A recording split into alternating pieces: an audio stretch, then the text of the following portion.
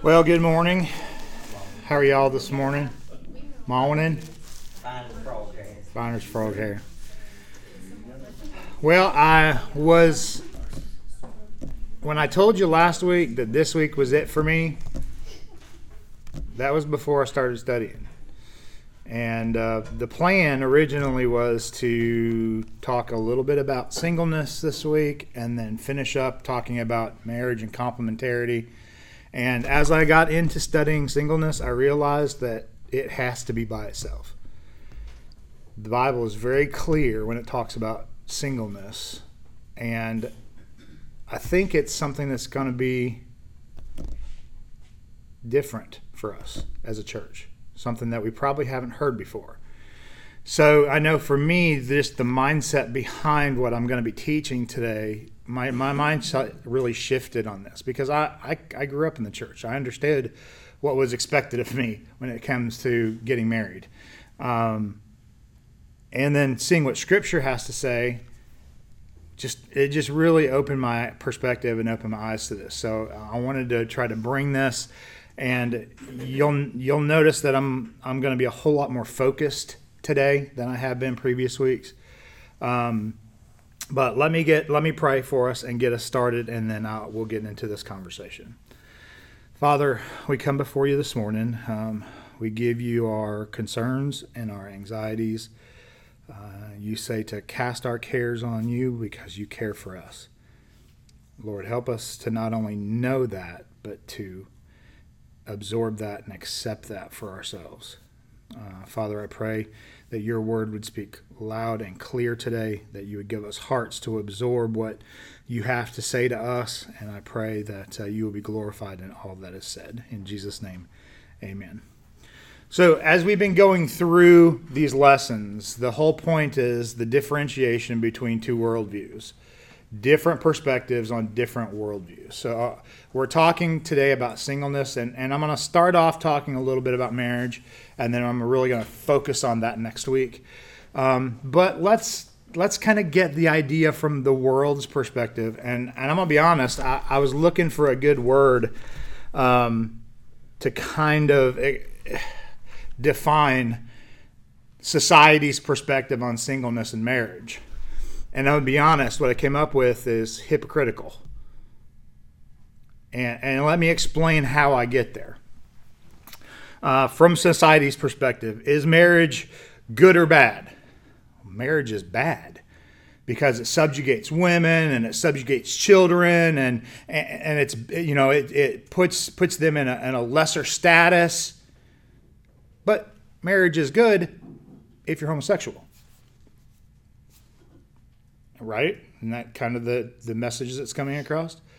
If it wasn't good for homosexuals, why would they fight so hard for it? Okay.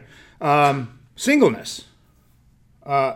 Singleness is bad because, you're just not complete unless you're married. You just got to get married. You got to have children. Got to raise a family. But you know what? Singleness is good.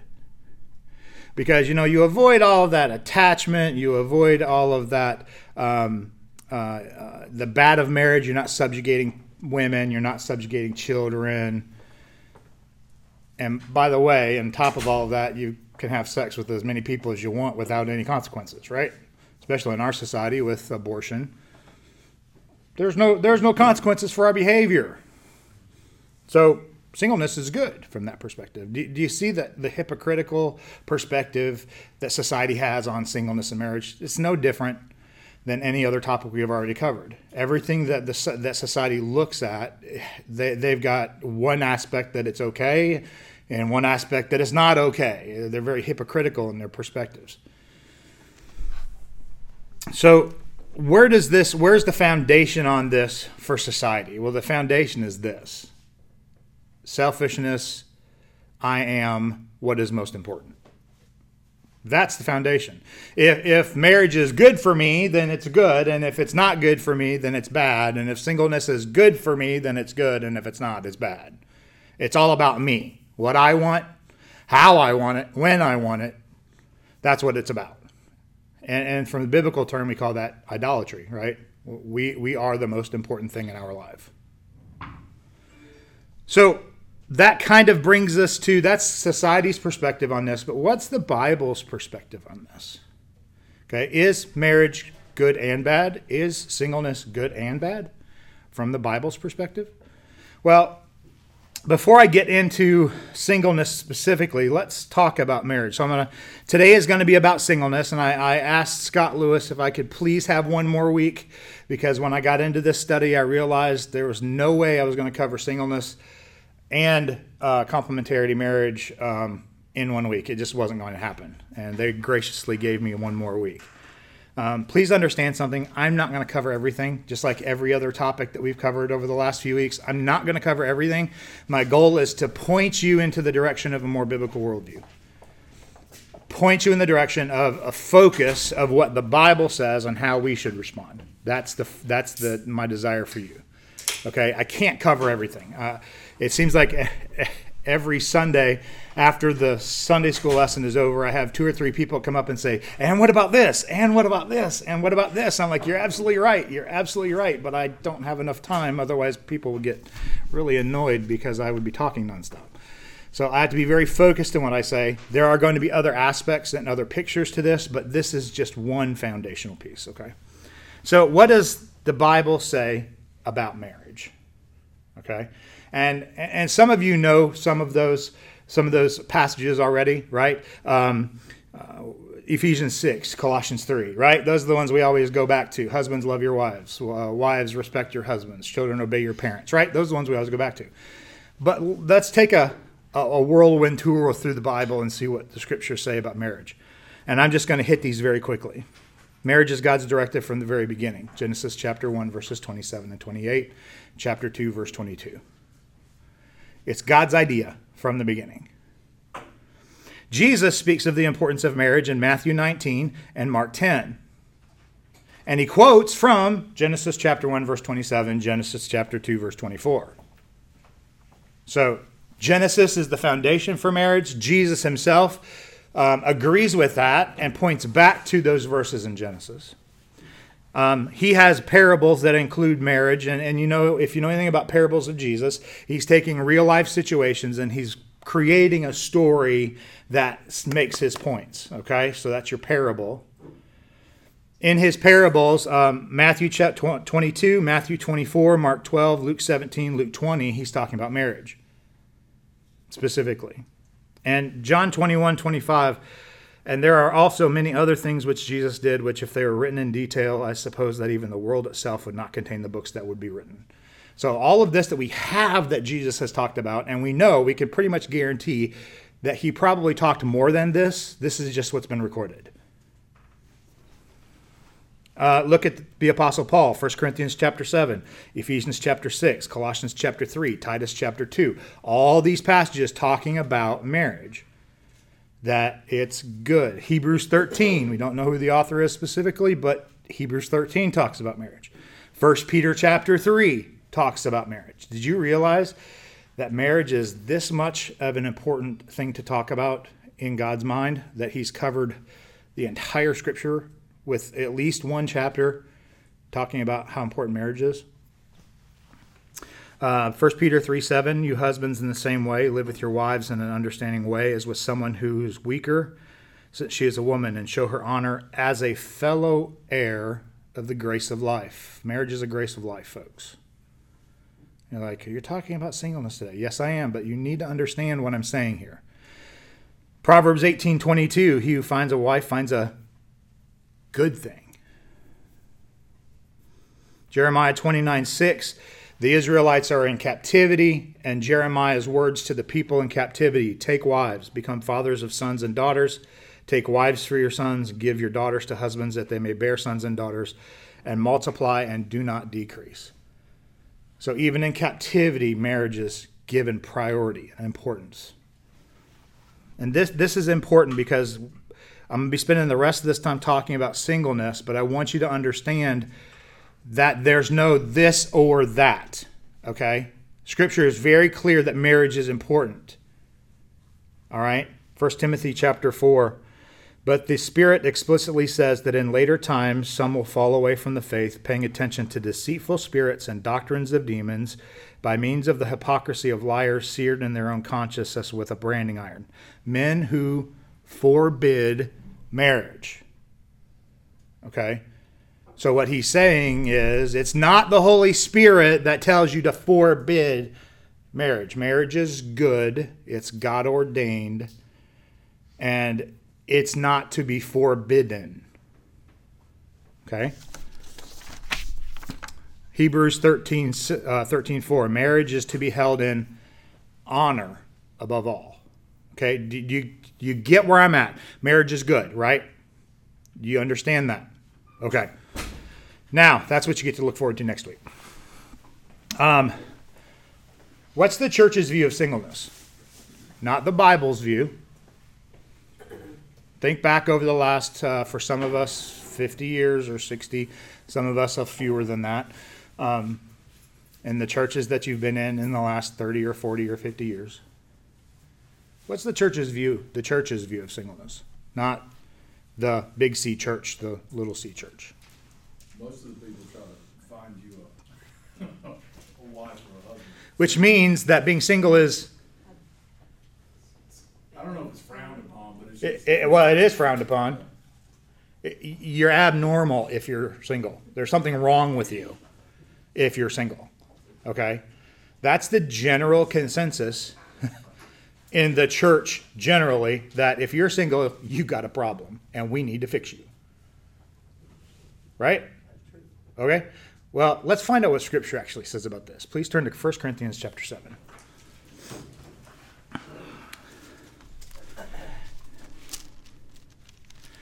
Now, I'm not going to read all 35 verses or all 40 verses of this. Okay? I'm going to pull out some very specific verses in the first 25 verses and talk specifically about a couple of things. And we're going to spend our time in 25 to 40. Okay? So let me break the chapter down for you so you understand what's going on in this chapter.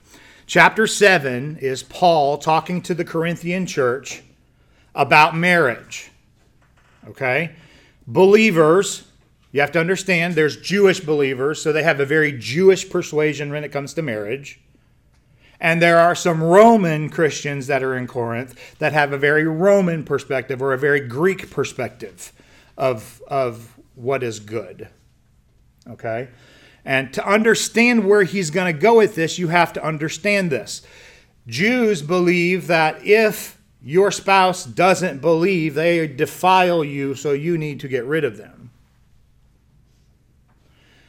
The Greeks believe that it's better just to stay, be single. Okay? So if you that those distractions can be a bad thing. So that's the mindset that he's walking into with this conversation. Chapter 7, verses 1 to 16, he's speaking directly to people who are married. Verses 17 to 24, he's talking to both marrieds and singles. And 25 to 40, he's talking to singles. Or dads of singles. And dads, you're going to get it today. Okay? So we're going to pull out some pieces as we move through verse 25. And in verse 25, we're going to dig in. Okay? So verses 1 and verses 7 and 8. So verse 1 says, "Now concerning the things which you wrote about, it is good for a man not to touch a woman." And verses 2 through 7 go into, 2 through 6 go into the fact that because of immoralities, it's good for a man to have a wife. It's better for you to marry and not burn in lust than it is to be single and burn in lust. So that's that conversation there, 1 to 6. But verse 1 says, "It is good for a man not to touch a woman." Verse 7.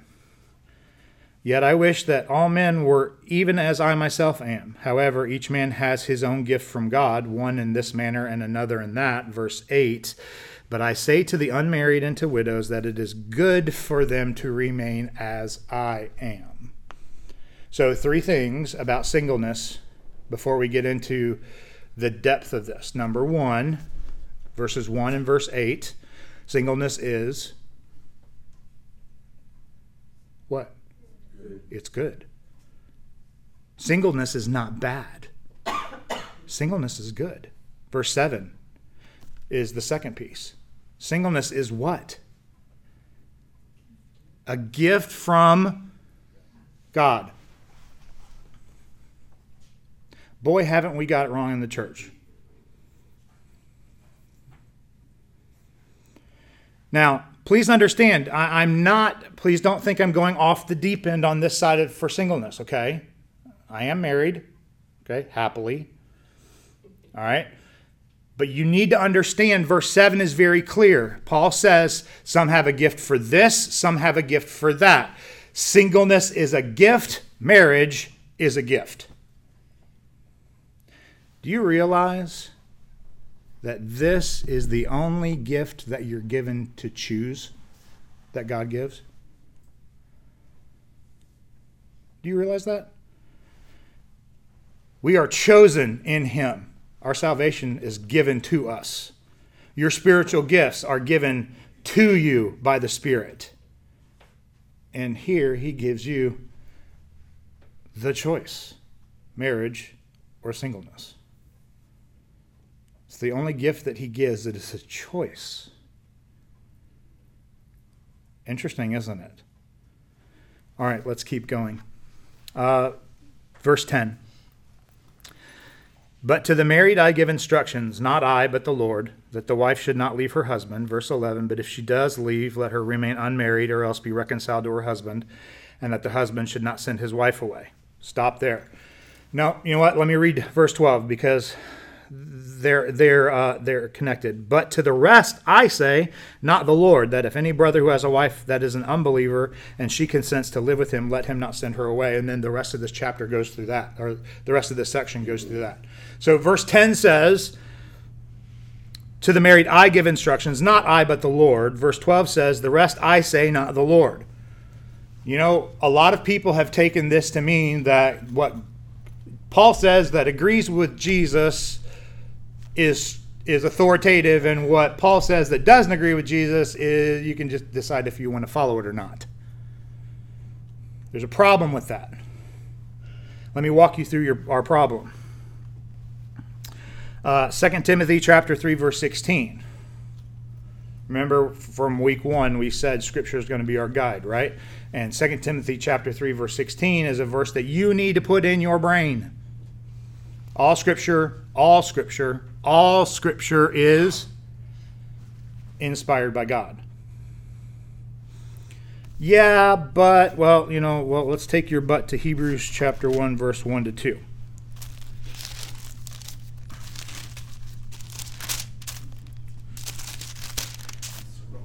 God, after He spoke long ago to the fathers and the prophets in many portions and many ways, in these last days has spoken to us in His Son. So, you know what? Let's look at what Jesus has to say about that. John chapter 16, verse 13. Now, I'm going to turn to this one because I want to make sure that I get the whole picture here for you. Jesus is at the Last Supper. He is talking to His disciples about what's coming and all of the things that they need to know. At this point, He's now telling them things that He hasn't bothered to tell them because He's been with them and He's getting ready to be taken from them. And John chapter 16, verse 13 says,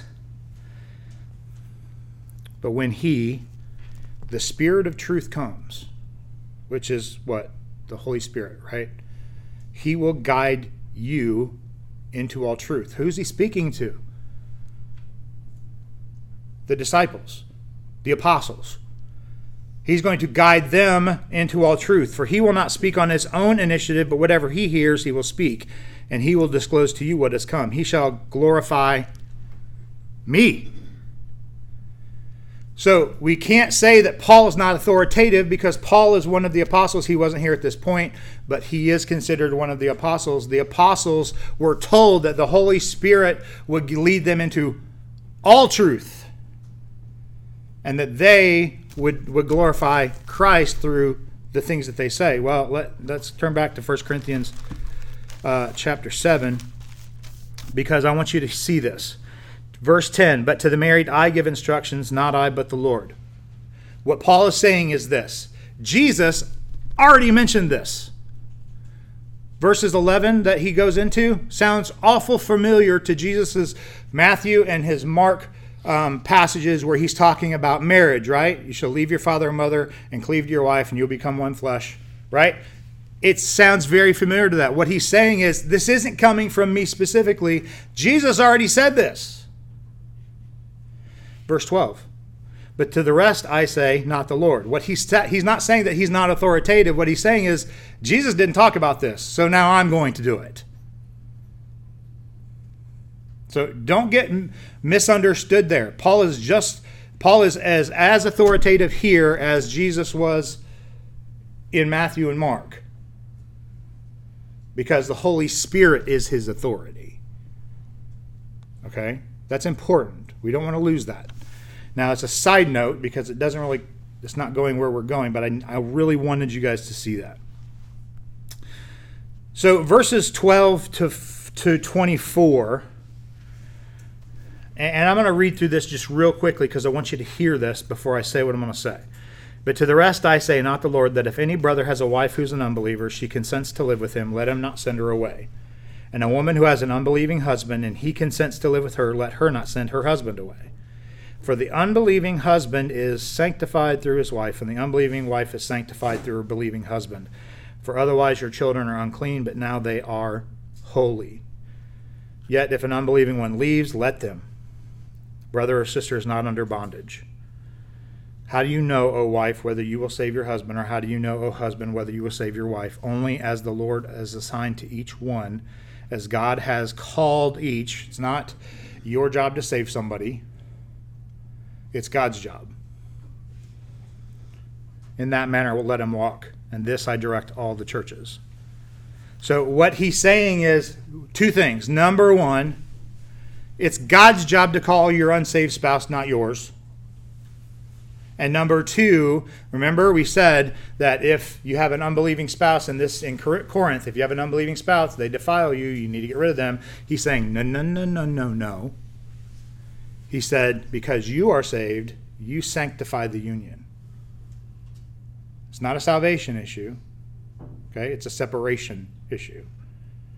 All right? So what he's saying here is your faith is not founded on whether your spouse is married or whether your spouse is a believer or not, and your faith is not founded on whether you're single or married. Your faith is founded on whether Christ has called you. So being married or being single doesn't make you more spiritual. Okay, so those of you that have this mindset that because you're married and this person over here is single, you know more than they do. You need to get rid of it. You're no more spiritual simply because you're married than I am Joe Biden. Okay? Just because you want it to be doesn't mean it is. All right? That's important. So I'm going to give you 5 reasons to be single. And I'm looking around the room, and most of you in here are married. But I want you to understand this, because many of you have children that are single. And I want to make sure that you understand what Scripture says about being single so that you can help them to be balanced in their understanding of marriage and singleness. So this is important. 5 reasons to be single. Verse 26. Actually, let me start at verse 25. Now concerning virgins, I have no command of the Lord, but I give an opinion as to one by the mercies of the Lord is trustworthy. This is part of the reason why I spent time in verse 10 and verse 12. Verse 10 and verse 12 are commands. Verse 10, if the wife should not leave her husband, that's a command.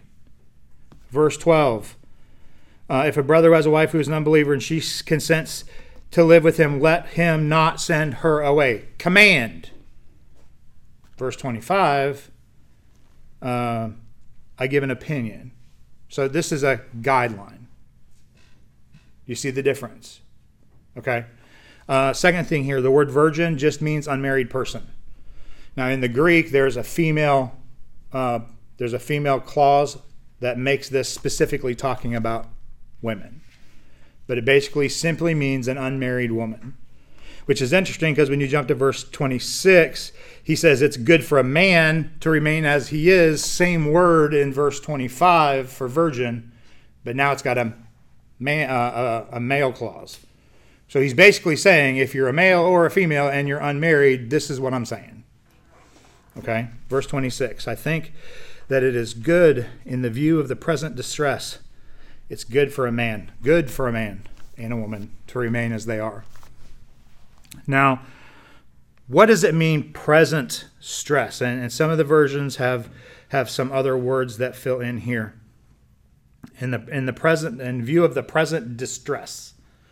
Okay, another way to think of this is the pressure of the system. In view of the pressure of the system, now the system could be our world system, our society. System could be your family. You notice he doesn't get very specific, right? The present distress, whatever the current distress happens to be, whatever is an immediate distress, immediate problem. Could be your church. Remember, we said the people in the church tend to think that it's a bad thing to be single. In light of the present distress, it's good to remain as you are. Why? Well, think of it from this perspective. A secondary meaning to the Greek word for distress is violence. Because of the immediate violence. Have you seen what's been going on in our world? Let me pull you to John chapter 15 real quick, 15 and 16. Chapter 15, this is Jesus again at the Last Supper talking to the disciples, and these are his warnings to them. Verse 18 of chapter 15, if the world hates you, you know that it has hated me before it hated you. If you were of the world would love its own, but because you are not of the world, because I chose you out of the world, therefore the world hates you. Chapter 16, verses 1 through 5, these things I have spoken to you that you may be kept from stumbling. They will make you outcasts from the synagogue, but an hour is coming for everyone who kills you to think that he is offering service to God. And these things will do because they do not know the Father or me. But these things I spoke to you, that when their hour comes, that you may remember that I told you of them. Present distress, folks, and you can see the world around us. It's everywhere. I was telling a couple of you earlier today of my present distress this week. And Pam will vouch for the fact that because we're married, she doesn't even go to work with me. She doesn't know these people, and it infuriates her. And then the struggles that, as a married person, you deal with is any decision that I choose to make based off of the situation doesn't just affect me. It affects her. It affects our children. It affects our grandchildren. Yet Paul says, in view of the present distress, it's good for a man to remain as he is, or a woman. Think about it. In light of the present distress, if you were single, the difficulties and the struggles you have are hard. Does that mean you're alone? No. That's what the body is for.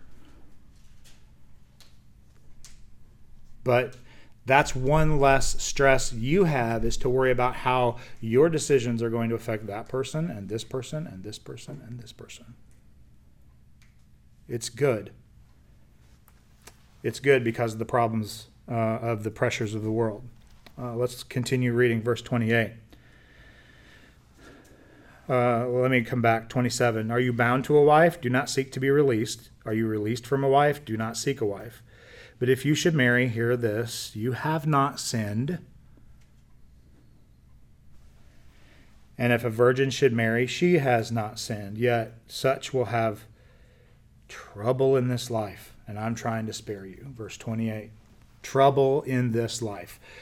Problems of the flesh. Okay, now we talked about the system affecting us, right? So as a single, it's good because you have less people that are impacted by the problems of the system. But now, problems of the flesh. Okay? I like all of you. You're all, I call you all very close friends, very, my family in the body. But I also know, because I know myself, that you're all sinners. She's a sinner. And I'm a sinner. Right? Problems of the flesh. And what kind of problems in the flesh generally pop up when you're close to somebody? Now, let me pull a little Greek in here for you. There's a Greek word here for trouble called thlipsis, and it just means pressed together. Or you want a better picture? Squashed grapes. Okay? So, problems of the flesh, trouble in life. So, you've got squashed grapes in your life. What do I mean by that? Well, you take two people who are sinners, and you put them in the same house, living together for every day of every month of every year of their entire life, and you're going to have squashed grapes. Right? I do something like, let's see what would be a good example here. And Pam doesn't do this on purpose, and it's one of my pet peeves. Again, but this is squashed grapes, right? She loves to chips. She loves to crunch. No, nuts. And nuts and chips. She loves to crunch, and crunching drives me insane. Well, cereal too. How can you eat cereal without making a sound? And my mouth is closed when I eat, I promise you. Okay, you're seeing it, right? The flesh. And it's not Pam's flesh, it's my flesh that's causing the problem. Right? Anger. Very few guys that I know that don't struggle with anger at some point. And some women. Selfishness. But I don't want to go to your family's house again this weekend. Right? Pride. Stupidity. You were dumb enough to write that check to that business again. We told you we're not going to spend that money no more. Forgetfulness. Problems of the flesh, right? Now, add to that. So you got one big sinner and another sinner, and now you add 6 more smaller sinners. And the grapes keep getting squashed. And then you add 2 grandbaby sinners, and the grapes keep getting squashed. The pressures of the flesh.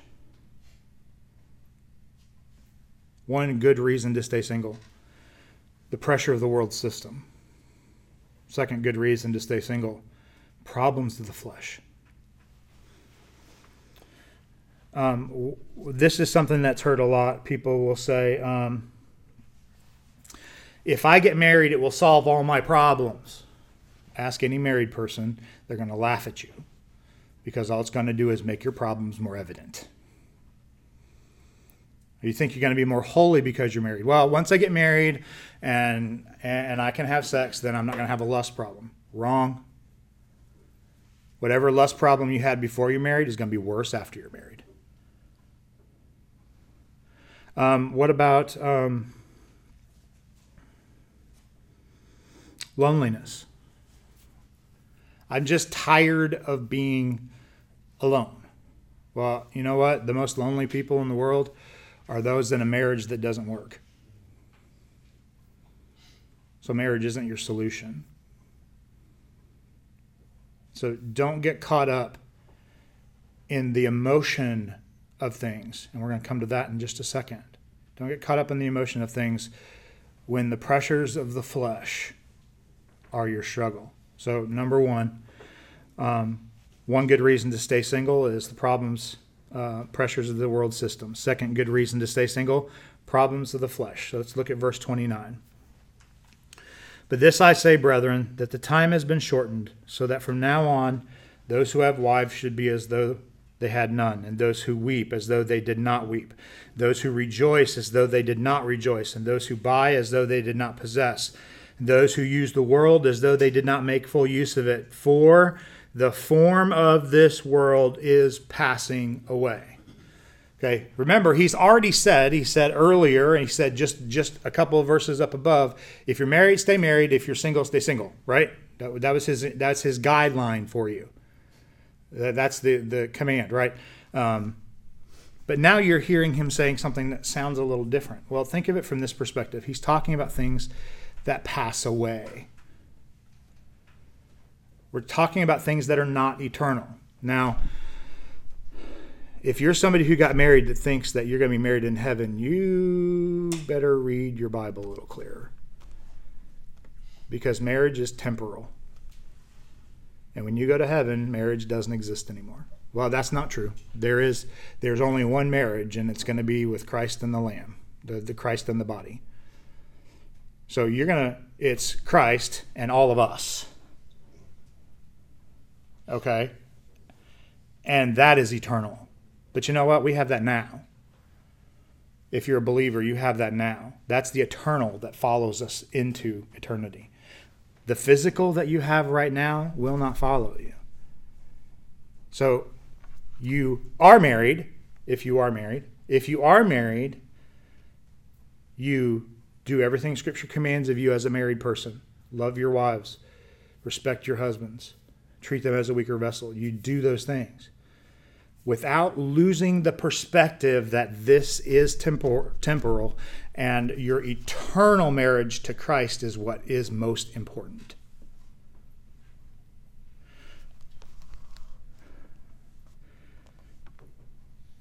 And those who weep as though they did not weep, and those who rejoice as though they did not rejoice. Emotions are also temporal. Does that mean we don't rejoice? Of course we rejoice. Scripture calls us to rejoice. Rejoice with those who rejoice and weep with those who weep. And in Philippians, he says to rejoice always. So that's not telling us not to rejoice.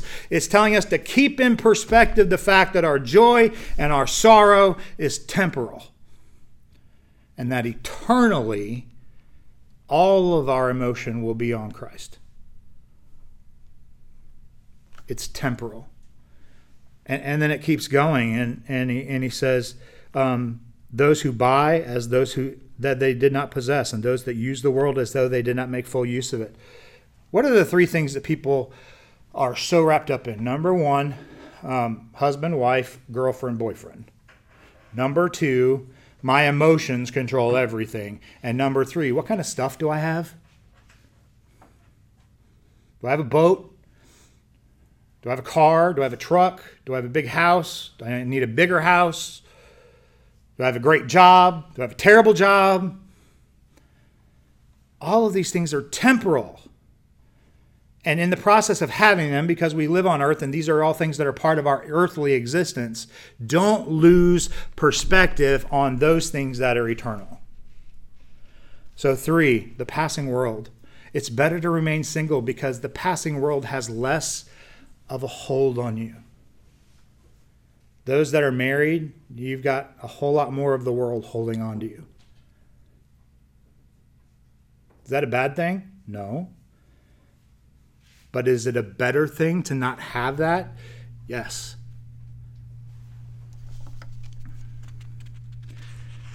And I'm going to talk about a verse, and this is kind of foundationing that. Colossians 3. Remember, I said Colossians 3 talks about husbands love your wives, wives respect your husbands, right? That's the end of chapter 3. Well, what does the beginning of chapter 3 say? We always read 1 or 2 verses we like, and we don't read the stuff that comes before and the stuff that comes after. What's the stuff that comes before say? Therefore, if you have been raised up with Christ, keep seeking things above, where Christ is, seated at the right hand of God. Set your affections, set your mind on things above, not on things that are on the earth. So does that mean I have to ignore Pam? No, because in verse 24 of chapter 3, he tells me to love my wife. So he's saying, first and foremost, your affections should be on me. And if that's right, then your affections for your wife will be right. And if you're single, your affections will only have to be focused on me.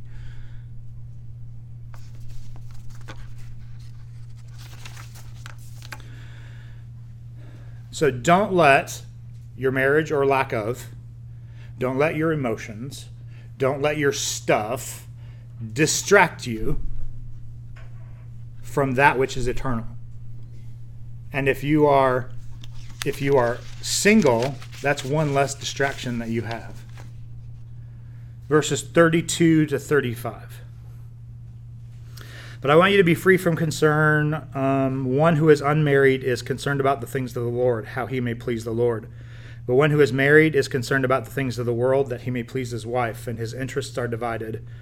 And the woman who is unmarried and the virgin is concerned about the things of the Lord, that she may be both in body and spirit. But one who is married is concerned about the things of the world, how she may please her husband. And this I say for your own benefit, not to put a restraint on you, but to promote what is seemly and to secure undistracted devotion. So first reason to be single, in view of the present distress. 2, problems of the flesh. 3, passing of the world.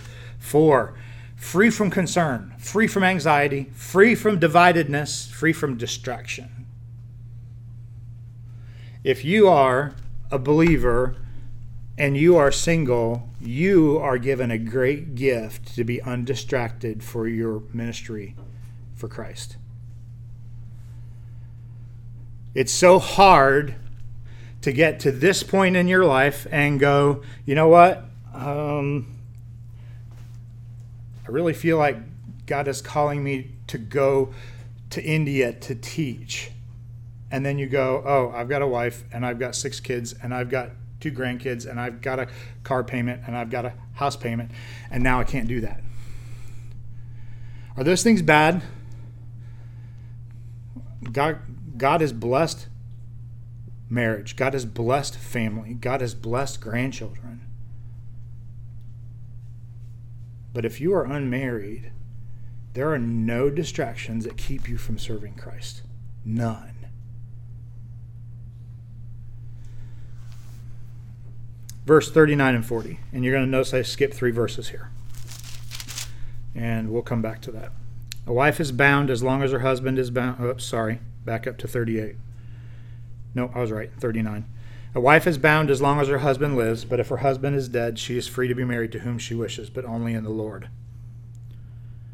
But in my opinion, she is happier if she remains as she is. And I think that I also have the Spirit of God. That's not a, I think I do. That's a conviction. I think I have the Spirit of God. Okay? So, first reason to be single, in view of the present distress. Second reason to be single, problems of the flesh. Third reason to be single, passing of the world, passing things of the world. Fourth reason to be single, free from distraction. And fifth reason to be single, it's permanent, folks. Matthew 19:3-10, Jesus goes through, a Pharisee comes and says, is it lawful for a man to divorce his wife for any reason at all? And Jesus goes through, God made them male and female. You cleave to your wife. You are one flesh. And it goes through all of this. And then the disciples' response says, if the relationship of a man with his wife is like this, it's better not to marry. Now, have you ever thought about this? Now, I haven't done the extra biblical research like some folks in here might have, so you could speak clearer on this. But I'm just telling you what I'm seeing from Scripture. Okay? 12 disciples. How many of them were married? Just what Scripture teaches. Do you think they heard what Jesus said here? 1, Peter. One that we know of. Do you think they heard what he said here? Just to kind of, and it's interesting because it always comes back to the woman, but Proverbs 21:9, it's better to live in the corner of a roof than in a house shared with a contentious woman. Proverbs 21:19, it's better to live in a desert land than with a contentious and vexing woman. Folks, it's permanent. And you know what? She's not the only one that's got problems. Remember? Lots of fallen people living in that house. It's permanent. You know what? I'm going to save dads for next week. And I'm coming for you. Actually, I shouldn't say that. Paul's coming for you. Okay? So let me review real quick because I want you to hear this again. 5 reasons to be single. In view of the present distress, the world system that presses on us. Number 2, the problems of the flesh, because when you squash grapes, it gets messy. Problem 3, things of this world are passing, and as a single, you're not as immersed in that passing world. Problem 4, you are undistracted in your ministry. And, sorry, I didn't say problem, reason 4. Reason 5 is permanent, folks. There's no getting out. No biblical reason for getting out. Pray with me. Father, thank you so much for this time. Thank you for Paul and 1 Corinthians 7. Thank you for opening our eyes to what singleness is in your sight, that it is a good thing, and that those of us who are not there should remember 1 Corinthians 7 and encourage those that are single and to love on them, because as the body of believers, we are their family. Help us to care for them and love on them. In Jesus' name, amen.